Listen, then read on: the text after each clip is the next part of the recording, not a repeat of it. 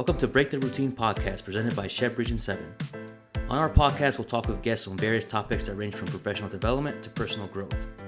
We want to share stories that many can relate to and that our audience can feel a sense of ease when they hear how others got to where they are. Please stay tuned to future episodes.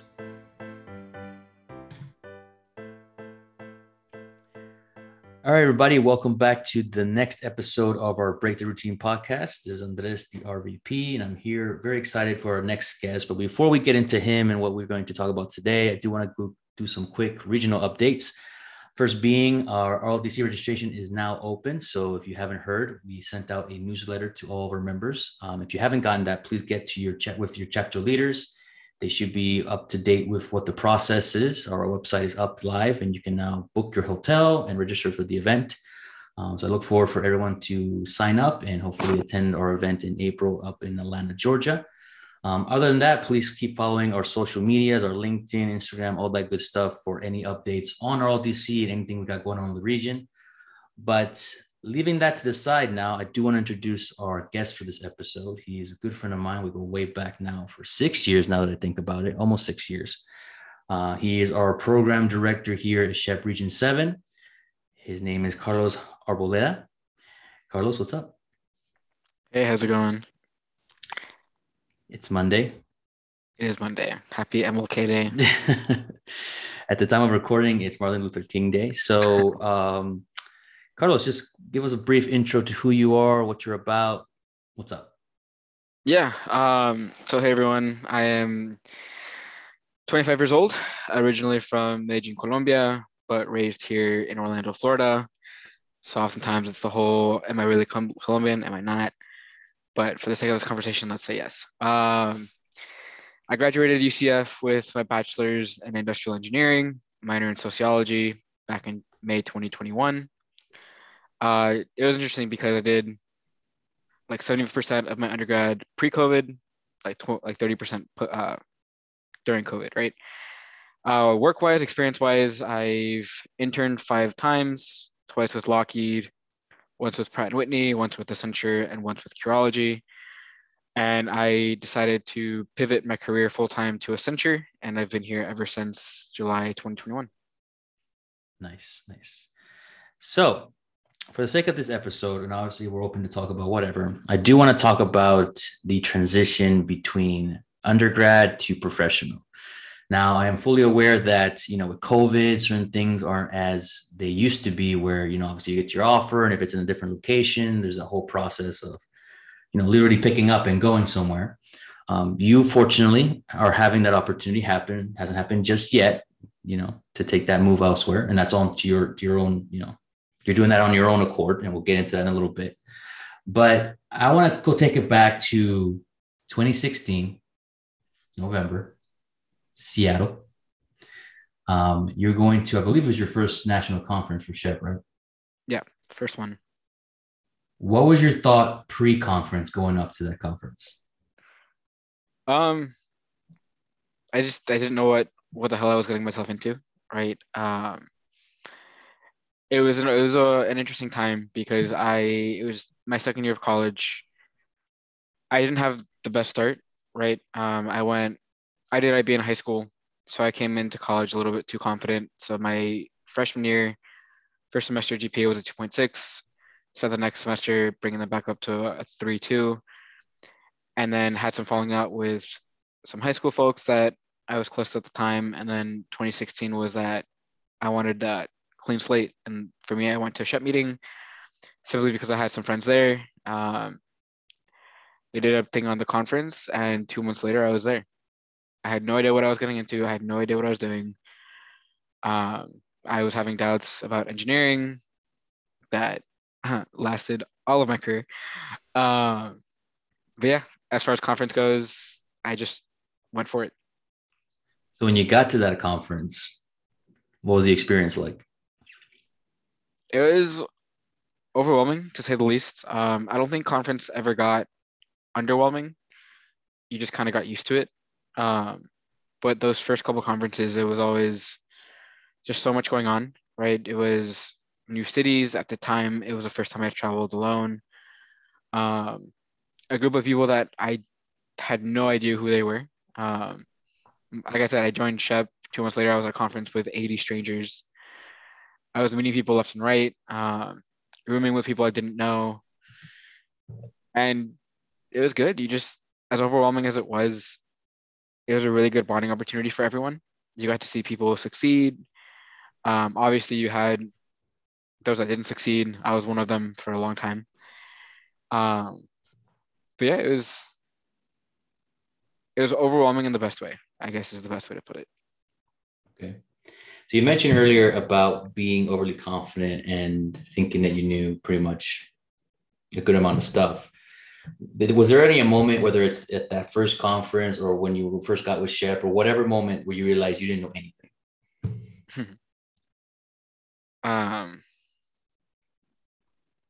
to be honest, that's something that's never gone away, right? I know it's a little bit cliche, but I don't know. I don't know if that's a feeling I'll ever let go of, just because with life being life and all the curveballs that you get thrown, it's you realize that when you're on the top of the mountain, you realize, oh, that's I really didn't know anything. And that's something that I've seen a lot transitioning from undergrad to full time is that you think you know, but the reality is you don't. So going back to your undergrad journey, we go way back. So we can give people a little bit of an insight. So at that conference, well, before that, we met at a meeting that I was presenting at. And everyone who's people who know us kind of know that story. And I met you once again at the conference that we were speaking about, and you came up to me looking for an opportunity, and you were the worst candidate possible. Just kidding, but you obviously there was a lot to build on. It was your Yeah. first time out. You needed a lot more experience and a lot more knowledge and stuff like that. And through the years, I've mentored you, and we've talked, and we've become friends, and obviously, you are where you're at now.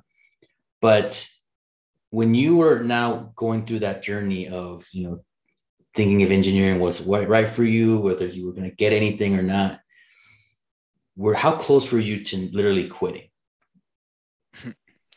Which time? um, no, I mean, being honest, there were multiple instances where I was ready to call it quits.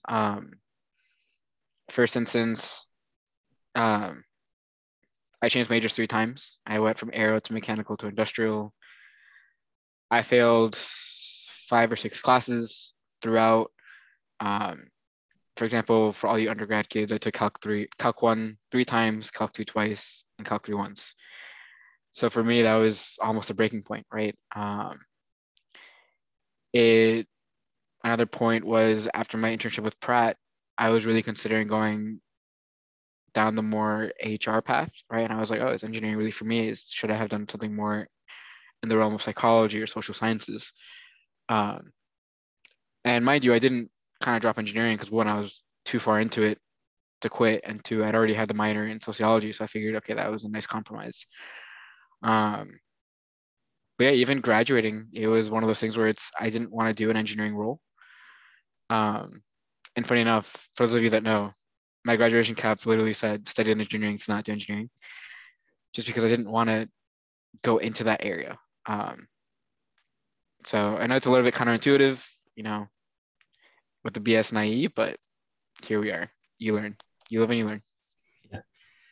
So, okay. So going through your engineering journey and, working on your grades and trying to pass classes again, you did make a nice U-turn. And I think knowing you at that time, making that transition to industrial engineering was a big plus for you. And I think that's really where things started working Oh, out for you. 100%. 100%. Why do you think that is? And why was industrial engineering, why did it fit? Um, I think that's when you really have to kind of accept that what you study really should be a reflection of who you are. For me, mechanical and aero, they were interesting, they were cool, but they were overly technical. They were too in the weeds. It was too many numbers, too much math, too much whatever. Whereas industrial, it was that you got to deal with people, processes. You got to kind of look at the bigger picture and understand how everything kind of fits without needing to know every little detail about every little thing. Um, And at the time when I switched to industrial, I'd also really made some changes in my personal life as well. I was becoming more social, more outgoing. I was gaining a lot of confidence through my involvement in SHPE, just personally. And it all just kind of made sense, right? With industrial being that mix of business and engineering, that exposure to people, that exposure to understanding the business and the person versus the machine and the tool. So yeah, I guess that's for me, it's industrial was the thing that aligned with who I was at the time the most. So to go into to comparison, that very first time you went to that conference in Seattle as a aerospace at the time, I believe, to your first conference or event, career fair, whatever it was, where you actually went to go talk to a company as an industrial, having gained the confidence, feeling getting that you're getting into that place where you're where you belong in a sense. What was the differences there, if any? I guess the biggest difference was when I was giving my pitch, I wasn't lying to myself. When I gave my pitch as aeromechanical, and I mean, you heard the spiels multiple times. It's very forced, whereas in industrial, it was more genuine. And as I've gotten older and gotten more involved in recruiting and stuff like that, it's so easy to tell when someone's being genuine versus being forced. You think you're hiding it, but it comes off clear as day. So I think that was the biggest thing. Now, when you went to that company that you got your first internship with, um, what was that like? It was good. So it was Cleveland, Cleveland 2018, right? Yeah, Cleveland was 2018. And I was going into this conference having a couple months at Lockheed under my belt through the UCF CWEP program. So when I was going as an industrial, I was going with some experience. And at that point, the first one really is the hardest one to get. And once you get that first experience, that first thing under your belt, then at that point, if you do it right, things should kind of fall into place. And things did fall into place. I was able to secure a letter of intent, which was got from Pratt. And then I think collectively that fall, I think it was like 8 interviews. The one offer, but like 8 interviews. And then fall 2019, after Pratt and Lockheed, I think I had like 6 or 7 offers on the table. Yeah. So before we get into the wow, I want to put my perspective on this moment real quick. So I remember how much you were preparing and you were getting ready, you were feeling more confident. You can tell, all right, this guy's ready to go. And I remember you going to Cleveland, and I'm here this weekend at home, minding my own business. And I would get text messages of like, I got this interview, man. I got this interview. And I got my letter. And he'll text me the picture of the letter. And I'm like, I'm proud, obviously. That's great. And then fast forward to 2019, and he's getting all these offers. And I was like, look, man, I got this. I'm like, all right, bro, you rock. I get you. I get you. But for me, it was like one of those 180 complete. I remember how you would be stressing and how worried you were and how like you didn't know if this was a fit, to going to like offers left and right, feeling confident, at times overly confident. We had a few conversations about that. But let me ask you now, being open about it, going from Seattle to that 2019 767 offers, whatever it was, did you ever have a moment where you look back and you went, wow, look at all this? Yeah. I'll be honest, I'm a person that likes to look back a lot. Some people call it living in the past.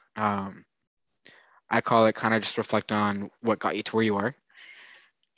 Personally, my philosophy has always been your past is your past, but whatever it was, good or bad, it got you to where you are now.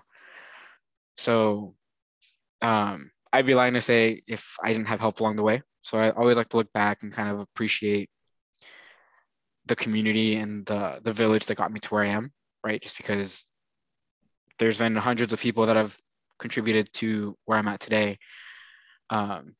And also, it's hard not to look back, right? Having been so involved with SHPE, having held so many leadership roles, you have to look back to kind of see what worked, what didn't. So in all of that kind of administrative planning and processing, or whatever you want to call it, you have no choice but to also reflect and kind of appreciate those past experiences.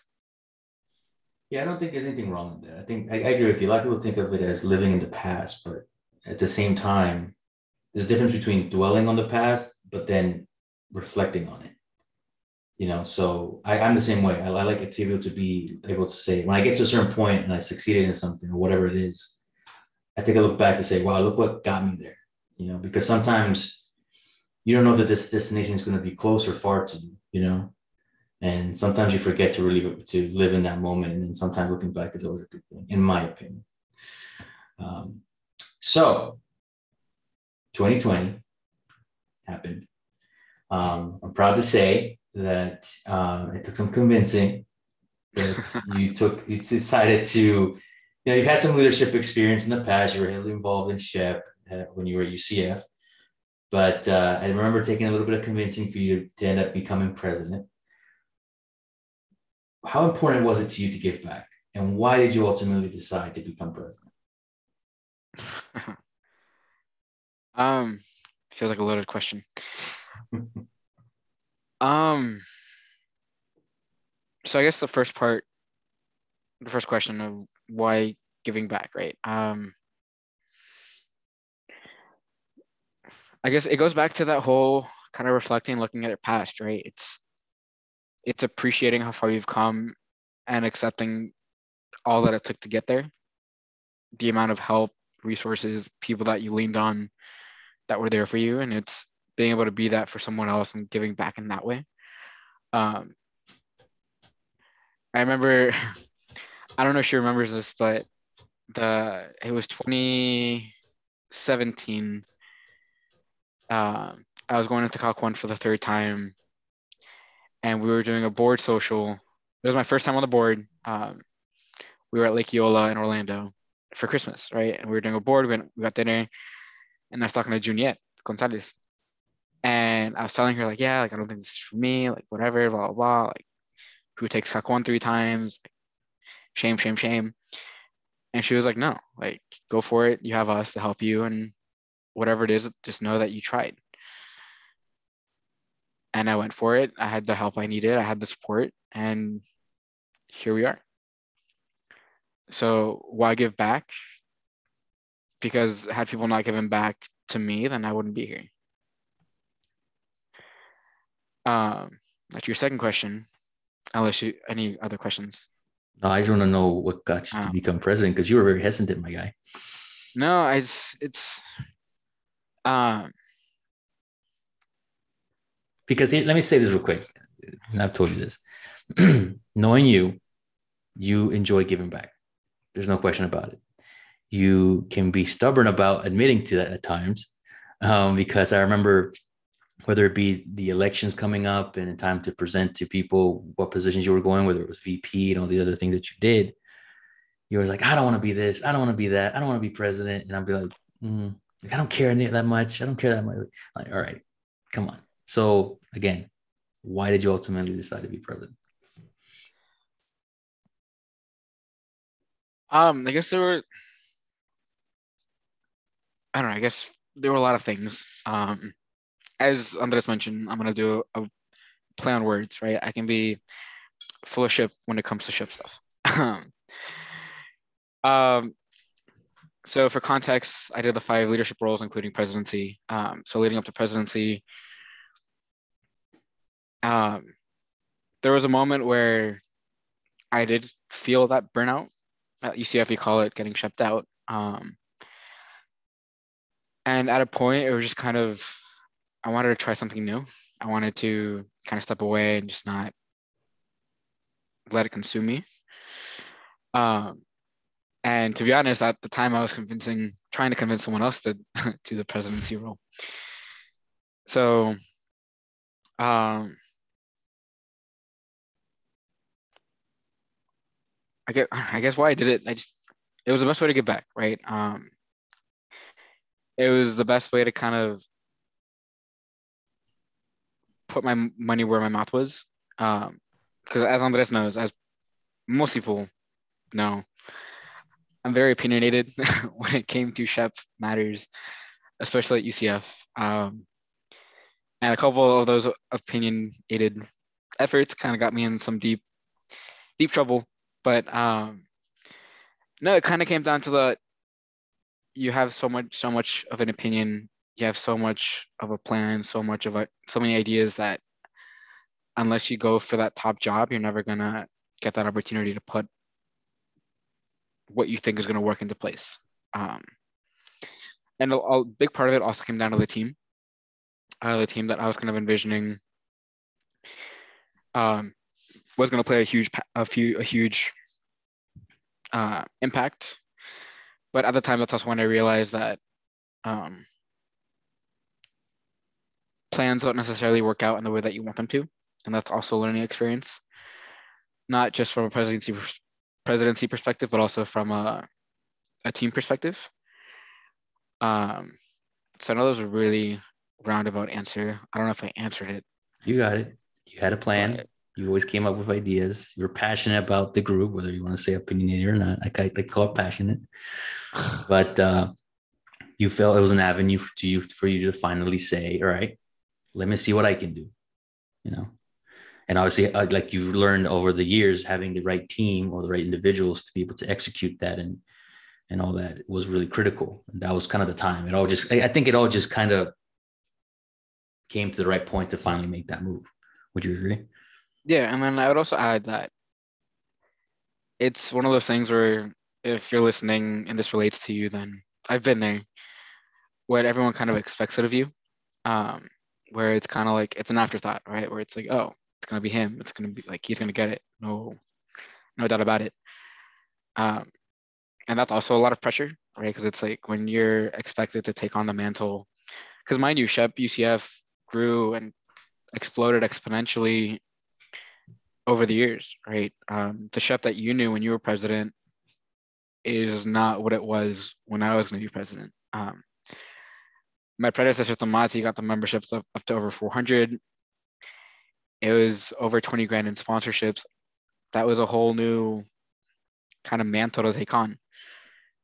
So when it was that pressure, that expectation of, oh, I mean, it's going to be you, like that was also another, yeah, but do I want that pressure in my last year? Do I want that? Um, because I'll be honest, there were instances where I look back and had I wish I'd done things outside of SHPE throughout my undergrad. Yeah, it would have been nice to explore other avenues. Not saying dropping SHPE, not at all, but also kind of dipping into other interests, other potential student groups, um, has been a thought. Now, sticking to the theme of this episode, just transitions, and it's not just about transitioning from being an undergrad to professional. It's sometimes dealing with things that come and having to transition into a new way of working. And the big example I have now going into your presidency, Shep, was COVID. Now, I am 100% guaranteed sure that when you went into this position, you had a whole different plan in your mindset, but then COVID happened. Now, COVID happened. when you realized this was going to be changing a lot of the things that you wanted to do, what was going through your head? So this might sound a little dramatic, but um, when we all kind of realize how I guess everyone has their COVID moment. Everyone had their moment when they realize that, oh, COVID, this is real. This is not just a 2 week thing. It's not a 2 month thing. This is legit. Like, okay, great. So uh, during elections, questions were coming up where it's like, oh, like what's the plan? If things happen, as this happens, virtual conference, what are you gonna do? How are you gonna handle this virtually? Um, and then when I ended up winning, um, I kind of pivoted from the plans and ideas that I had for the chapter, and I pivoted to just crisis management, right? In the sense of I needed to make sure that the chapter survived. Because again, nobody knew how long COVID would last. Um, Hell, we're 2 years into it and we don't know how long it's going to last. We'd never done this virtually before. SHPE was a very culturally driven, socially driven organization. How do we do that virtually? And mind you, it wasn't just us, it was everywhere. So it was, how do we pivot virtually within a span of 3-4 months? And yeah, it was just my whole presidency. I'd say it was crisis management to make sure that it survived through it and would be able to kind of sustain itself moving forward. I remember, having joked around and told you that you want to be president and you finally deciding to do so.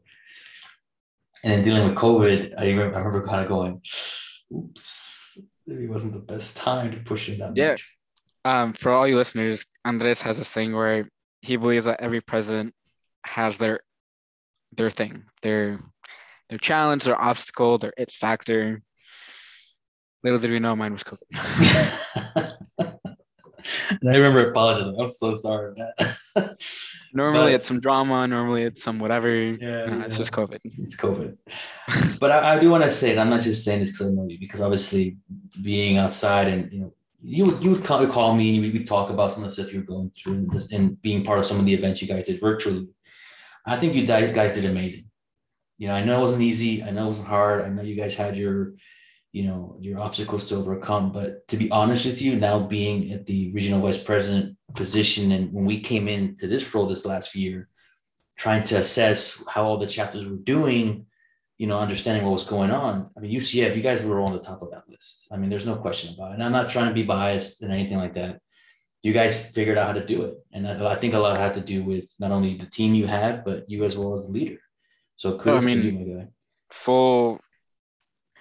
Full merit to my team, my e-board and board of directors, right? I couldn't have done it without them.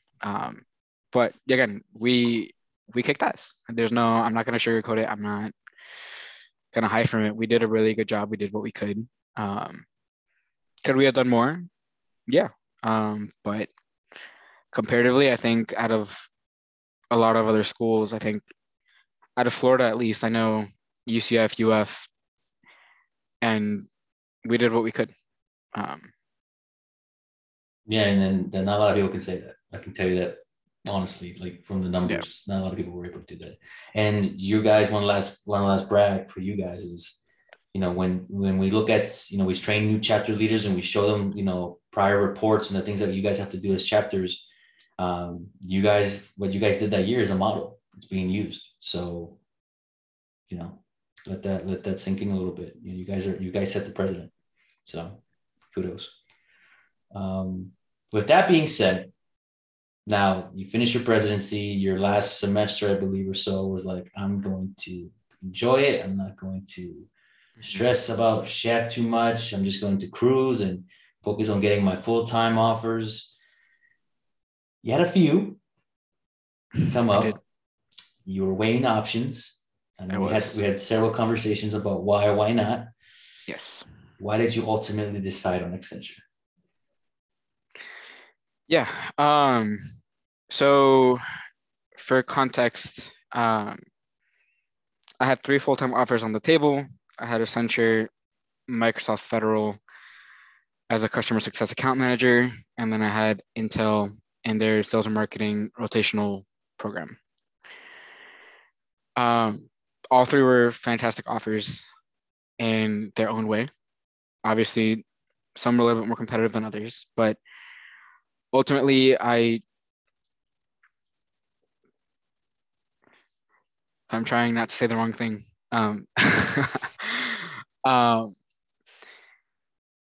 So I guess, so I interned with Accenture over the summer, and it was just a really great experience, albeit it was virtual, but even then, I was able to really see a side of industry that I'd never seen before.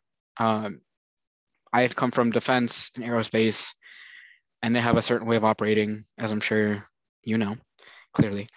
Mm-hmm. And And Accenture was completely different. It was people first. It was fun. It was energizing. It was just a really great 360, I would say. So I'd had that experience under my belt. I'd kind of seen the company, the culture, seen how they operated virtually, just because, again, COVID, who knew how long would he be here to stay. Microsoft Federal, great opportunity. It's a fantastic company. But for me, it was federal, and I wasn't wanting to go into federal work. I'd done my fair share of defense and saw that it wasn't for me. And it was just one of those moments where if I'm going to work somewhere full time, I want to work somewhere that aligns with my values, my interests, and federal government wasn't for me. This might come back to bite me in the butt, but there, I said it. And then Intel, right? Again, great company, amazing program. I think it was a program where they only select 8 people per year, or like per cohort. And it came down to, am I passionate about what Intel does? And would I be able to kind of put all of myself into making the product that Intel creates? And I can't. I would say no. So that's as far as that. And then location was also a big factor, right? All were great locations. Microsoft was outside of DC, Intel was in Santa Clara, California, and Accenture was Seattle. I know I've told you, to Andres, and people that know me, I've always wanted to go back to Seattle. For me, it was just something about it. I just kind of fell in love with it, and it just made sense. So let me ask you this, and this may be a personal question. I mean, they're all pretty much personal. But when you accepted Accenture, yeah, was there any moment of like, I hope I made the right choice? Of course. I'd be willing to say, if the thought doesn't kind of come up every once in a while, right? I think it's a thought that happens with every major decision in everyone's life. Is, did I make the right choice? Did I meet the right person? Did I settle down in the right way? Did I take the right offer? Did I take the right role? Right? It's one of those things where when you're jumping into something so new and such a big change from undergrad into professional life, it's, did I make the right choice? Did I settle down in the right area, the right place, what have you? But as much as that thought kind of creeps in here or there, I counter it with the fact that I'm happy, I'm learning, and I've had a really good experience so far. And I've been able to see I guess I've been able to see that I didn't make the wrong choice. I mean, you're right. I mean, you literally hit the right point. Is any decision you make, there's always going to be either a big or small moment where you kind of go, did I do the right thing? Am I doing the right thing? But you have to have faith that the reasons why you chose that reason to make that choice are ultimately, being validated. And if you say it to yourself, you're learning, you're happy, you're getting all the things that you wanted in a sense, despite, obviously, and I tell this to every person, not every single day of your work is going to be the best day of your life. There are going to be days where you just don't want to work. Well, something's happening, and you're just like, But at the end of the day, if you're content and you are learning, then cool, you pretty much made the right choice. And it's one of those things too. It's, corporate loyalty isn't what it used to be. So at the end of the day, it's, if you're somewhere and you're not happy, do your time, do your year, whatever it is, and then find some place that works for you. You're not signing your soul away. You're not signing a contract till the end of times. It's, if you're not happy, then do something about it. Mm-hmm. Yeah, if you're doing something, and you may be stuck in it for a little bit, you realize, all right, what can I do? You make the best out of it. You either take an opportunity, whether it's to, go back to school, learn, make the most of that. and plan what the next step can be. So everything you do leads to that next step, which is literally where I'm at right now. And we can get into that later. But now to get a little bit more personal with you, with a lot of people who I know a lot of people who've gone through the situation, they've got an opportunity. They anticipated to leave right away to a new location. Due to COVID or whatever reasons, unfortunately, that doesn't happen either at all, or it's taking a little bit of time for it to actually happen. You, my friend, have decided the next time frame, and I won't get into more details unless you want me to, fairly soon, hopefully, to actually, even though you're working virtually, you're remote, you're actually going to make that move for yourself more than anything. Why?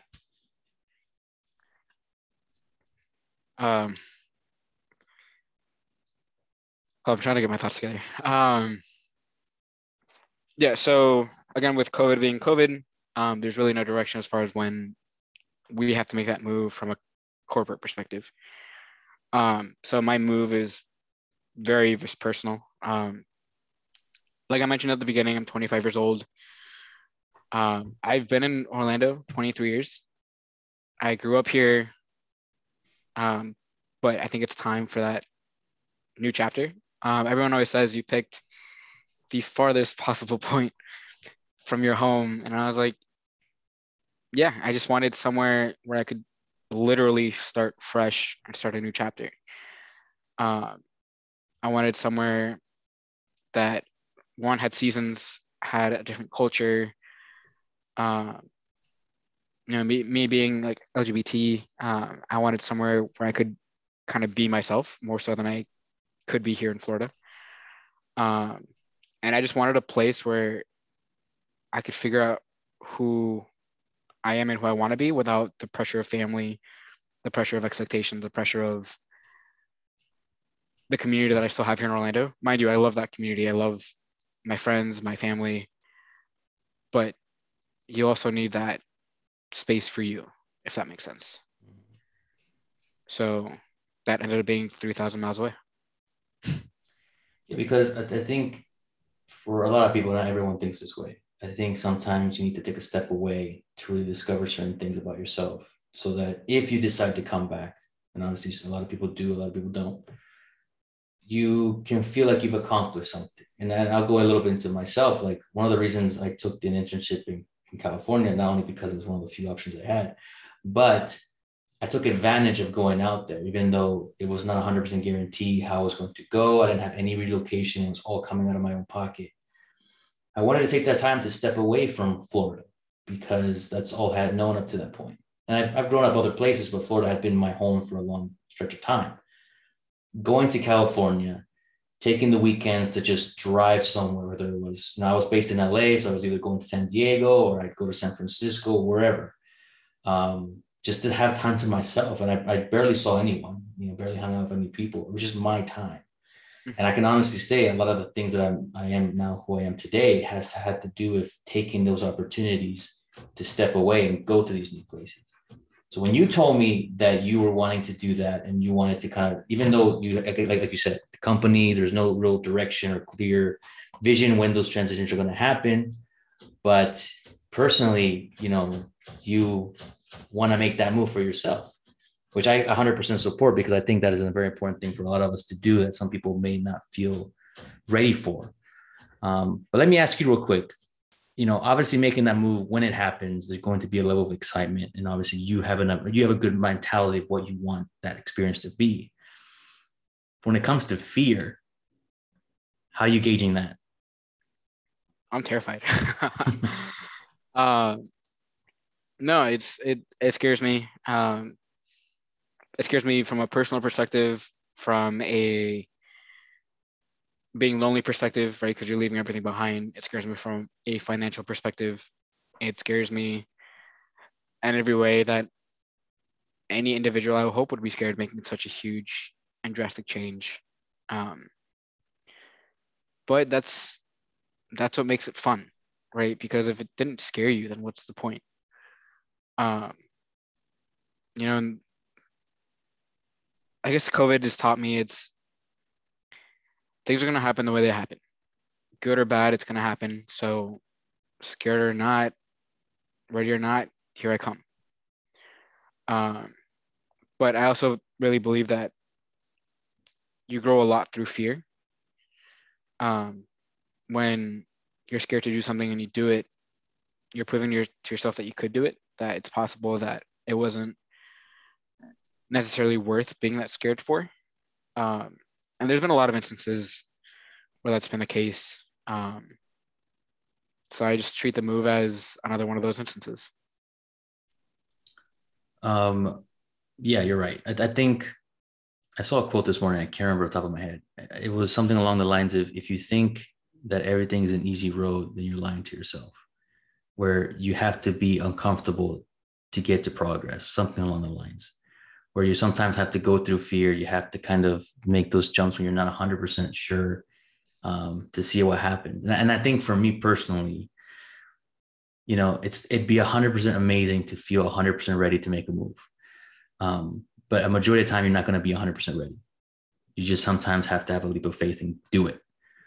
You can feel that energy of like, I'm ready for the move, but there's always going to be something telling you, is this the right move? Kind of how we referenced it a little bit earlier. Yeah. Now for you, and this is obviously going into transitions, you mentioned that you want to be happier, you want to change things, you want, the culture is going to be a little bit different. When it comes to work-life balance, and you and I have talked about this, and for those who don't know, Carlos and I have been working really hard on developing a great agenda for LDC. So again, a reminder, if you want to register, feel free to do so. But we really crafted an agenda really based not just on how to find a job, but everything that comes within and beyond that. Now, when it comes to work-life balance for you, going to a new place, starting your job, actually being able to maybe go to the office if that becomes a thing, how important is that work-life balance going to be for you? I'm gonna kind of put everyone in the same bucket, where I think work-life balance should be the biggest priority for everyone. Just because, again, I guess the beauty of modern day technology and opportunity is that you get to see how the rest of the world operates. You see how people make it work working 4 days a week, how people make it work working 30 hours a week, how people are willing to put work aside when end of day hits and go on and live their lives, right? I think here in the US, we all live in this live to work mentality. And it's something that I'm trying to kind of get myself out of. So yeah, when I move, work-life balance is going to be a huge priority. And that's part of figuring myself out. Because again, if my whole life ends up just being work, then what am I discovering about myself? That I'm a workaholic? Okay, great. But there are so many other things that I'd rather be. And I think a big part of that's going to be learning how to set boundaries, not just with myself, but my team, my management as well. Because again, like working remote right now, I'm working West Coast hours, so it's a little bit weird where my day starts 10:30 a.m. and 5 to 7 p.m. at night. And it's kind of that weird, I'm either productive in the mornings or I'm not, or I'm either productive at night or I'm not. So right now, work-life balance has been pretty tough for me, not to blame the hours, but it's just more so me not being able to figure it out. But yeah, once I make that move, I'm on the West Coast, so there's no excuse, right? So I think at that point, work-life balance is going to be priority number one. Yeah, and I think also when you're already anticipating that move, and even though you in your mind you're like, I need to have some sort of structure now, it's hard to really want to finalize it knowing that's going to change once you make that transition. Now you and I recently have been talking more about things that we've never talked about, which is things like hobbies, things you do outside of work, and going back into the work-life balance thing. You're now trying to figure that out, and I think a lot of people are realizing that. For example, the last episode we had of our last guest, we were talking about some of the hobbies she was doing and how she just discovered that, whether because of COVID or realizing that, again, you said the exact same thing she said, is setting those boundaries with work and knowing that, work is work, but when you're done with work, you want to be able to do other things. You don't want to just be thinking about work all the time. I have my hobbies. Other people have their hobbies. you're figuring out those hobbies. Mhm. Um, is there anything, and let's have a little fun with this topic. Is there anything that you're curious about trying out? Just anything. Um, like I'd love to get back into music. So I did music in middle school and high school. So that was a huge part of my youth, I guess is the best way to put it. So getting back into music, I really want to get back into reading. I kind of lost that through undergrad and through kind of work. It's again, I always use the excuse of I don't have time. I'm busy, and I just miss kind of picking up a book. Um, I I've seen a couple TikToks, right, where it's the whole candle making process looks pretty cool. So maybe like I don't know, dabbling into making a candle or making something, maybe like wood shop. I don't know, just something where it's you have a creative outlet to something that isn't PowerPoint or something like that. Um, but yeah, definitely want to get more into outdoorsy stuff as well because it's who knows when things are going to happen. So might as well enjoy the beauty of the outside while you still can. So I definitely want to get more involved into like the hiking and like the snow sports, stuff like that. Yeah, I don't know. No, I mean, I'm very open to like whatever you're ready. happens. You're ready to find that Yeah. hobby. The reason I asked that because it's a curious thing that's been happening recently. And I talk to people where for me it was a no brainer because I always had hobbies, so it was always easy to kind of take a break from either studying and obviously we get it when you're an undergrad and you're especially if you're involved with things like SHPE, that time there is no time for yourself. And you're lucky. I don't know how I maintained a relationship when I was president. That's one thing I still give myself credit for. Where like being able to balance all these things, it's hard, and you lose sight on your hobbies. It's not until I started working that I was able to go back into my hobbies. But I always had them. There's a lot of people who never really had a hobby, and they're just trying to figure that out. Yeah, So the because I'll reason, be honest. uh-huh. Like when I'm trying to put a bio on a dating app, it's like, what are my hobbies? I work and I do shop. Those are my Yeah, so it's like those have been kind of reality checks where it's like, what are my hobbies? I don't know what that side of me is anymore. yeah, and then the reason I want to ask you that, and the reason I'm thank you for being open to talking about that is, if there's anything I can stress to anybody when they listen to this is find out that hobby. You don't have to make it a priority of night now if that's not a priority, but develop yourself as an individual in terms of what you can do outside of work. Sometimes, hey, and if you're 100% into work, power to you. Like, go for it, whatever. But it's nice to be balanced. It's nice to have a well-rounded, set of skills that don't have anything to do with your career. I can cook, I can do music, I can do all these things, but even though, and I do them because I want to, not because I feel like I have to, type of thing. But that's just me, obviously. So to wrap things up a little bit, because we're coming down to the wire. So for you as an individual, you're about what? You graduated in summer of 2021. You're May coming up 2021. May 2021. You're coming up to a year now out of school. Yes. What is next, man? Besides the transition, besides moving out there, what is it that you see yourself? And I'm not doing the typical stupid 5-year plan crap. But you as an individual, where do you want to be? Where do I want to be? Um,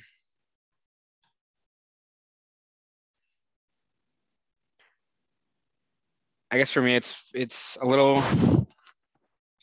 For me, it's always been hard answering that question just because I don't know who I want to be. I always kind of get into like existential mode with that question because it's who am I, where am I going, what I want to be, what I want to do, and I don't know. I can say that I'd like to be happy, I'd like to be healthy, I'd like to be in a place where I've traveled, I've seen the places I want to see.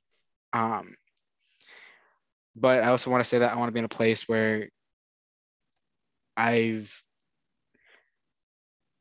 made the right choice and the people that I have as part of my life. And I do want to kind of emphasize that and kind of going back to the kind of backtrack a little bit. As you figure yourself out, your hobbies, your interests, whatever they are, also take a moment to really look at your friendships and your relationships. and figure that out as well. Just because as you get older, the people that you stay in touch with and the people that you maintain in your life unfortunately get smaller and smaller. So as that circle gets smaller, make sure it's the right people, and not just people that um, you grew up with for the sake of growing up with, if that makes sense. Make sure that people bring value to you, whether it's experience, advice, growth, support, stability, whatever it is. Figuring out your group is also a part of figuring out who you are. And that's something that I'm going through. And I think you should be continuously going through. But yeah, where do I want to be? I don't know. I guess. Sorry, it's a really roundabout answer. There's just so many answers. Okay, I guess I'll go back to safe, stable, healthy. But I also want to be scared in the sense that having a little bit of fear, you know that whatever it is you're doing, you're doing it right. Because if I'm not scared, then I'm not in a place where I want to be. I like that. I like that. The thing is too, man, I know it's a very broad question, to be honest with you. And the reason I asked is because people want to say that they want to be here or working here or doing this and that, but sometimes it's okay just to be in a state, whether it's stable, happy, confident, fearful, whatever it may be. It's okay to plan to be in a certain place mentally and all that kind of stuff, which I think we tend to overlook is the mental aspect of a lot of things. And I would definitely want to support what you said as well about the group of people you keep around, because you're right. The older you do get, that circle does become smaller and smaller. And when I say that, it's more like that close, intimate people, individuals that you rely on, and whether it's to keep you grounded, to celebrate you in your successes, to lift you up in your failures, all those things, they become critical to who you are. And I can 100% validate and vouch for that. So do you want to have a doctor friend, have a lawyer friend, have an accountant friend, have an HR friend, have people who don't do what you do? Because that's something I'm realizing now. It's all my friends are engineers, all my friends are techie people. So whenever you do make those moves or you get into new jobs, is expand your group into areas where you have no experience in, because that's gonna matter when you have that quote unquote problem and you don't know who to reach out to. And also like people that can challenge you respectfully, not people maybe able to have debates with that don't turn into like some argument where you can actually say, well, I see things this way versus how you see things, but we can come to a common understanding. Like, all right, we both have different perspectives, but we can be able to learn why other people's perspectives are what they are, type of thing. I like having people like you, and I've reached out to you with a lot of things about like, who are able to call you out, being like, listen, man, you're not kind of doing this the right way, type of thing, because it's nice to be checked once in a while, respectfully, obviously. So with that being said, as we wrap things up, man, I know you gave the people listening some good advice and some good insights, but is there any last minute things you want to tell people as they're off, whether it even doesn't have to be through transitioning, just anything in general from your experience?